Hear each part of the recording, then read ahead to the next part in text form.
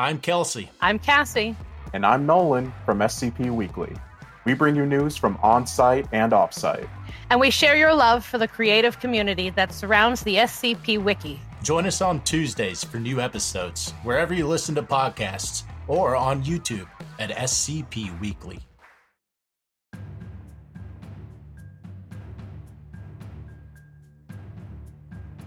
Welcome to the library, Wanderer. Our rules are 3. Respect your fellow patrons. Do not damage the library. Return your books on time. You'll need a card to check out, of course. See the front desk for that. It should be just under a week's journey from here. You'll have to give the archivist your true name, but don't worry. We'll keep it under the strictest levels of security. Oh, and stay away from locked doors. There are places here where even we will not protect you. We would like to extend a special thanks to our associate producers, Dr. Theron Sherman, Sogapul, Adrian, Ethan Childers, Uncertainty Crossing, Angie Oriana, Cameron Schaus, Lisa Persson, and Salem. What you are hearing is the result of their generous support. Now please, sit back and enjoy the Journal of Aphromo's Long Journey.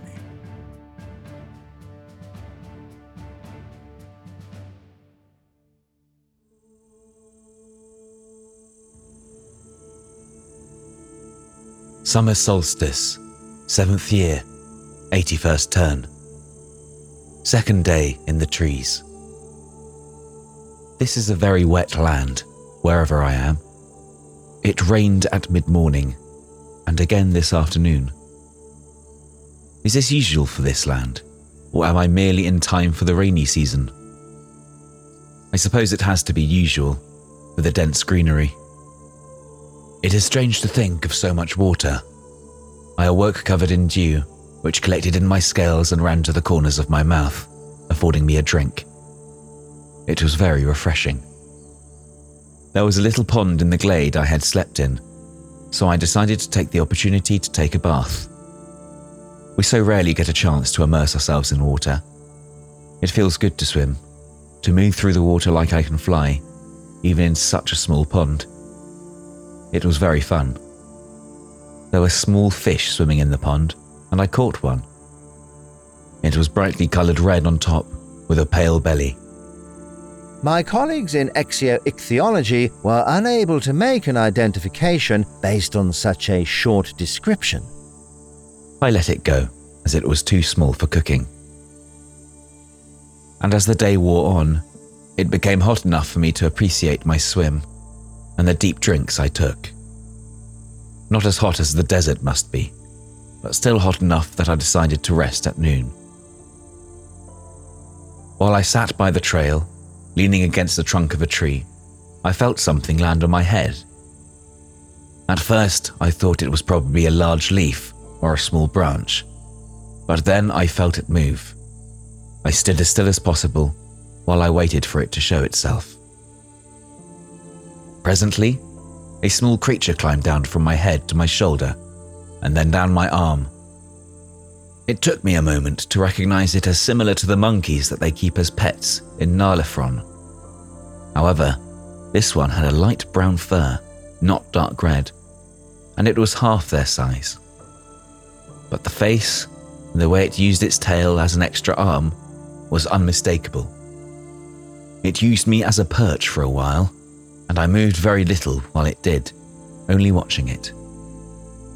Then it jumped across the path, up into another tree, and disappeared among its branches. I don't think it ever realized I was alive. What a marvelous encounter. A marvelous encounter with Trelkerson's surprised monkey. The species is quite shy, so it is unlikely it knew what Aphromos was. When I resumed my walk, I soon found the trees changing. I have not visited many forests, but this still strikes me as unusual. The broad-leafed trees I had been seeing were slowly being replaced. The new trees had rougher bark and smaller leaves, and the bushes were not quite as dense. Even the birds began to sound different. Still, what do I know of forests?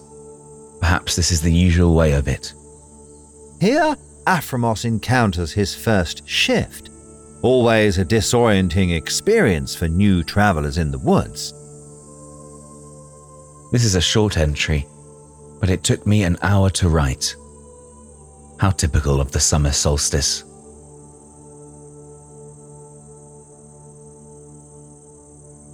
Sky Day, 14th cycle, 7th year, 81st turn. 4th day in the trees. It's been only a few days since I found the strange rocky outcrop among the far downs. Already, I've seen such strange sights as I never thought possible. I have never seen so much greenery in all my life. Not even near the river crescent of the Trescu were there so many plants. And such plants! Trees so high I can hardly see their tops. Flowers that bloom in every colour imaginable. I've even with my own eyes seen a plant that moves of its own accord, trapping flies. Venus flytrap of some sort, perhaps, or possibly a loom web orchid. Truly, this is a wondrous place. But it is not a place without hazards. I found out this morning. I was walking down the path, and who makes these paths, I wonder? Something to find out later. When I saw a strange beast peering at me through the bushes.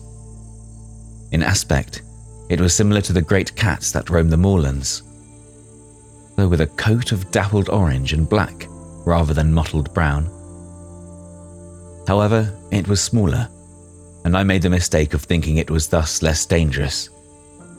I decided to approach it, thinking that if I could tame it, I might have a companion for my journey.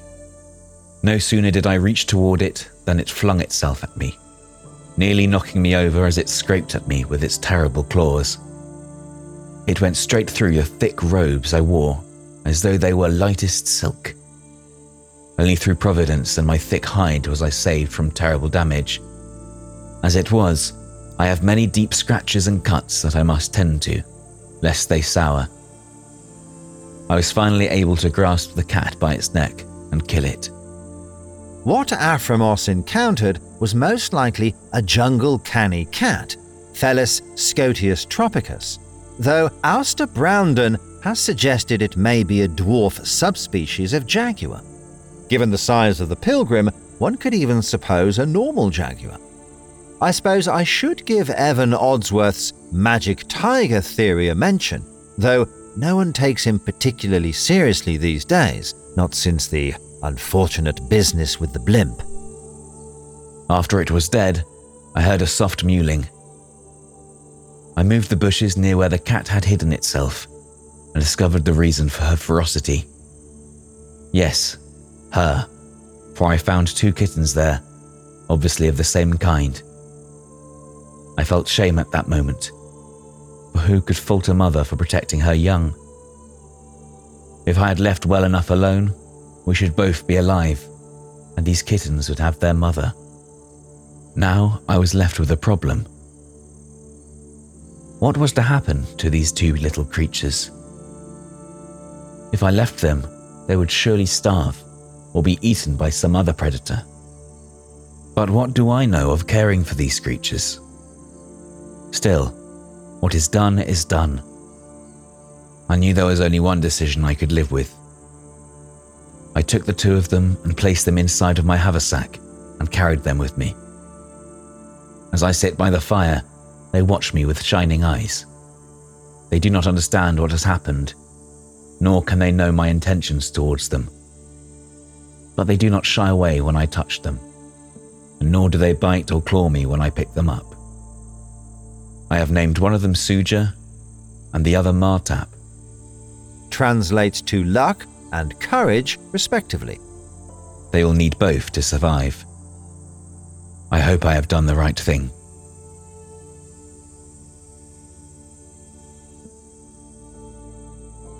Beer Day, 14th cycle, 7th year, 81st turn. 6th day in the trees. The kittens are hungry, I am sure of it. But they won't eat. I've tried everything I can find, but they won't eat any of it. I'm certain that they're meat eaters, with those sharp little teeth. Why then won't they eat the birds or small animals I've caught for them? What did their mother feed them, if not these? It may seem odd that Aphromas didn't know this. However, we must keep in mind that his experience with milk-bearing animals would be limited. I am given to understand barrow nomads feed their hatchlings fresh meat and occasional roots from the time they are born. I've even tried feeding them plants, for all the good it did. They are already less energetic than they were yesterday. They no longer climb on me, nor do they explore the campsite with the same interest. They mew loudly, and I worry about how long they can last without food. They've already begun to attract predators. This evening, after I'd made camp, I heard something nearby, in the bushes. On the edge of the firelight, I saw a strange creature. It walked on 2 legs, but it had a head like a jackal's, and it wore no clothing. Its body was covered with coarse, brown hair. It was not carrying any weapons, but when it opened its mouth, I could see long, sharp teeth. Clearly a Pool's wolf. These predators are cunning hunters who use pack strategies to take down large herbivores. It is unlikely that they would have attacked Aphromas in any case. While a pack would certainly be capable of bringing him down, he would be outside their food paradigm. They were likely more curious than anything else. Still, one cannot forget that Etrimor Pool disappeared under very suspicious circumstances. They never did find a body. I could hear other things moving around us, presumably others like it. I stood up and opened my mouth, showing my own teeth and looking it in the eye. As we stared at each other, I let my robes drop, covering the kittens, and puffed up, making myself look larger than I am. After a moment, it turned and left, and I heard the others move away too. I built the fire up after that, but it will be a long time before I am able to sleep. School day, 14th cycle, 7th year, 81st turn. 7th day in the trees. Martap is dead. He still would not eat this morning, and was no longer mewling for food. By noon, he had stopped breathing. I buried him away from the trail and made a small cairn over the grave. I said a prayer for him before I left. May he have water for his journey and stars to guide his steps. My own steps were heavy and slow. I had lost one cat, and the other was slowly dying. For guidance, I chanted as I walked, hoping the low tones would raise my spirits and perhaps bring us luck, my passenger and I. Barrow chanting is typically described as being not unlike a ruminant with a bad yet very rhythmic digestion. Some kind god must have found me, for when I stopped that afternoon, Suja began to eat the small strips of meat I gave to her. Slowly at first, then ravenously. I swiftly caught 2 more birds for her, that she would have fresh meat.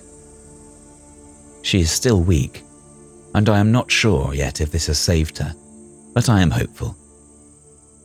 While she ate her fill, I built a small shrine to whatever god of the forest or of the roads listened to my prayers. As I write this, she is sleeping by the fire. We travelled again and are now in a clearing near a stream. There are wildflowers growing, and I am comforted by this reminder of life. But even here, there is strangeness. The stream flows uphill. I was unsure at first, but I tested the slope by rolling small pebbles down by the bank of the stream and by floating small leaves in the water. The pebbles roll one way, but the stream flows the other. When I took a quick walk upstream, I found a waterfall where the water jumped to the top. There is magic here, I am sure of it. No one knows why streams like this form in parts of the Ravelwoods. There are 3 competing theories. The first is that they are a basic consequence of the instability of time and space in the Ravelwoods. This was proposed by Bedlam Baroque in his work The Palace of Light. The second is that the strong magics that tend to collect in the woods cause them to form. This was proposed by Ixtrot Misplaw in his volume What You Didn't Want to Know About the Ravelwoods, But I Shall Tell You Anyway. Finally, the oldest of the 3 theories, seen earliest in a work by Varnip the Larger himself, is that it's just one of those things, capitalization his.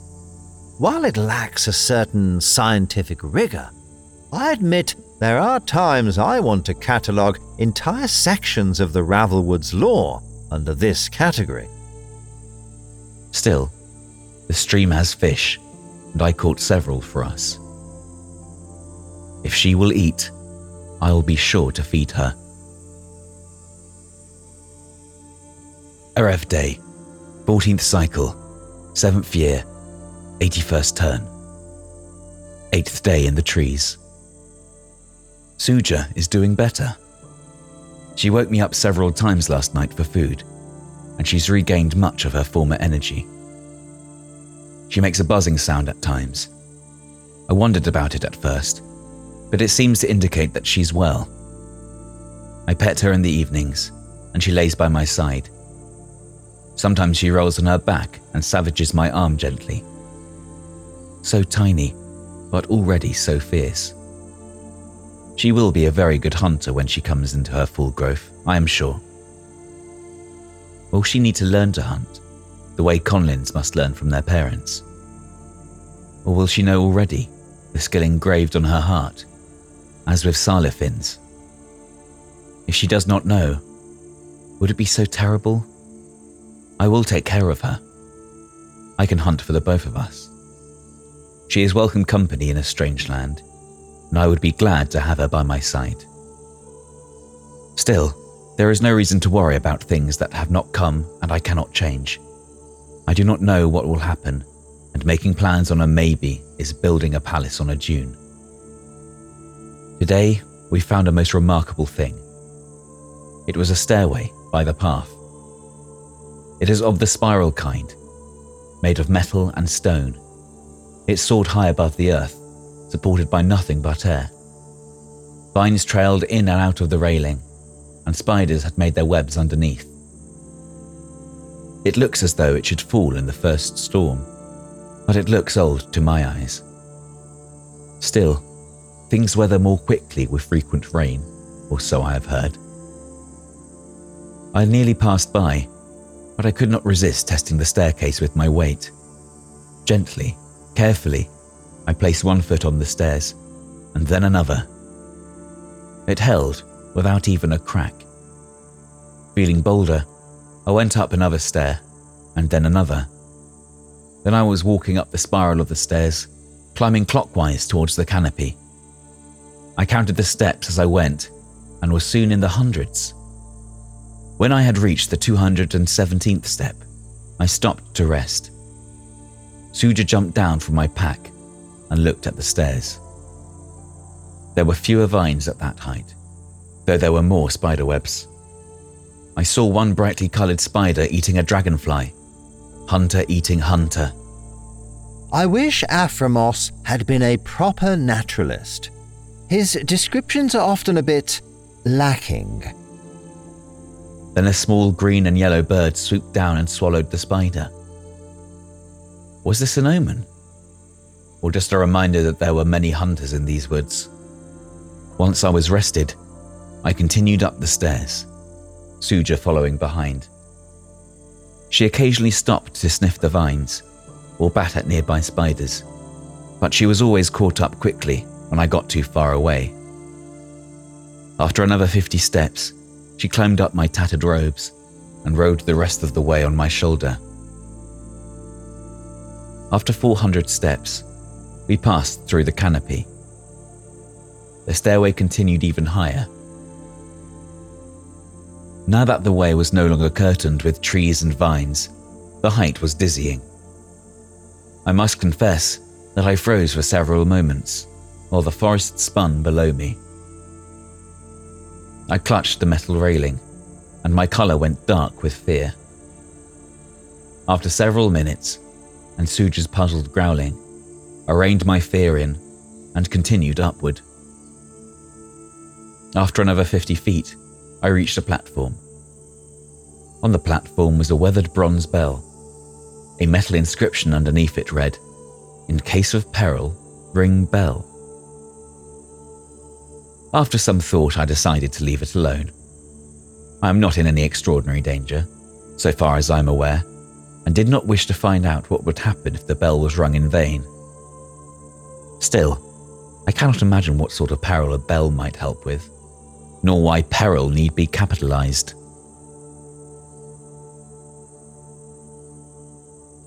Tresday, 14th cycle, 7th year, 81st turn. 9th day in the trees. Today I found a structure. I hesitate to call it a building. While it once had a roof, it does not look like any other building I have ever seen. Rather than being box-like or round, it was a shapeless mass covered in dirt. If rotting logs were not exposed, I might have thought it was a hillock. It could have been a hobhole. It was probably for the best that it had been abandoned. Hobs are nasty little creatures, and their diets are even worse than their manners. Only their famously refined taste in music makes them at all tolerable. My first clue was that what appeared at first to be bushes cresting the mound had leaves like those on one of the nearby trees. I realized quickly that it was a tree growing from much lower down than the top. After going around it several times, I felt certain I had located a doorway. It was half buried and overgrown with bushes, but I managed to clear it out. I squeezed through the small opening and looked around. The sunshine streaking through a tree grown up in the structure showed a place that had been long abandoned. I could see pieces of wrought wood, but they were so weathered and broken that I could not tell if they had been part of a table, chair, or any recognizable piece of furniture. The most intact item I found was a metal desk. It was badly rusted, and one leg had been twisted off and thrown to the side. The exposed metal gleamed brightly, with hardly any rust. Experimentally, I tried to pull off one of the other legs, but it proved too strong, even rusted as it was. Clearly, whatever pulled off the leg was stronger than me. Thinking I might spend the night in the place, I explored further and soon uncovered several smaller rooms. One held what may once have been a statue made of dark stone. It had been broken into many smaller pieces. The only identifiable part was an arm, small, and with a strangely smooth, scaleless, furless hand, reaching out as though to touch me. I cannot say why, but I found myself afraid of the thing and could not bring myself to touch it. Suja would not enter the room. Another room held a hive of bees, which buzzed warmly at me until I backed away. I had no mind to have them swarm me and possibly sting my eyes or nostrils. The final room I found was half hidden behind the trunk of the tree. There had been a door once, I think, but it had been torn out of the walls. Claw marks scarred the floors, and there were animal bones littered about. Some of them looked disturbingly fresh, with bits of meat still sticking to them. The tooth marks on them looked very deep. Most likely the lair of a juvenile Margrawn. They prefer small, dark lairs until they've reached their adult height of 15 feet. Once they're fully grown, they no longer worry about predators and sleep out in the open. Only demonkin are a threat to an adult Margrawn. I am now in a camp several miles away, in a cave protecting Suja and myself from 3 sides. I have piled up thorny plants in the front of the cave, and I am keeping the fire built up high. I am reminded what the great hunter Telenar Sandtracker once told me. One does not need to be impossible for predators to catch, only harder than convenient.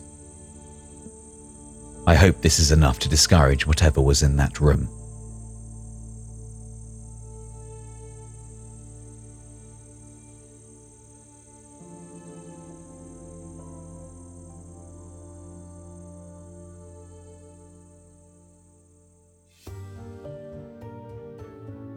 Thank you for listening. The Journal of Aphromo's Long Journey is written by Dr. Everett Mann. You can browse Dr. Mann's articles and the other works of the library at wanderers-library.wikidot.com. This production is possible in large part because of our sponsors: John Beatty, Yesenia, Crowcat, Rounder House, Land 2D, and John Winfield. Check the description to find out how to support this channel and future projects like this. This production and content relating to the Wanderers Library is licensed under Creative Commons Sharealike 3.0, and all concepts originate from the Wanderers Library Wiki and its authors. This recording, being derived from this content, is hereby also released under Creative Commons Sharealike 3.0.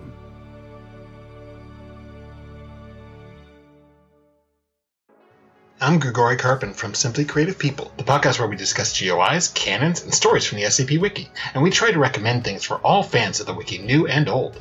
Look for us on Spotify, Google Podcasts, Stitcher, and Apple Podcasts. Visit the show page at anchor.fm/simply-creative-people, or follow us on Twitter at SIMCREAT. Hey there, this is DJ Skip, host of Foundation After Midnight Radio, coming to you from the only third shift broadcast for personnel by personnel. Be sure to tune in wherever you listen to podcasts to not miss out on containment news and community announcements from within the Foundation.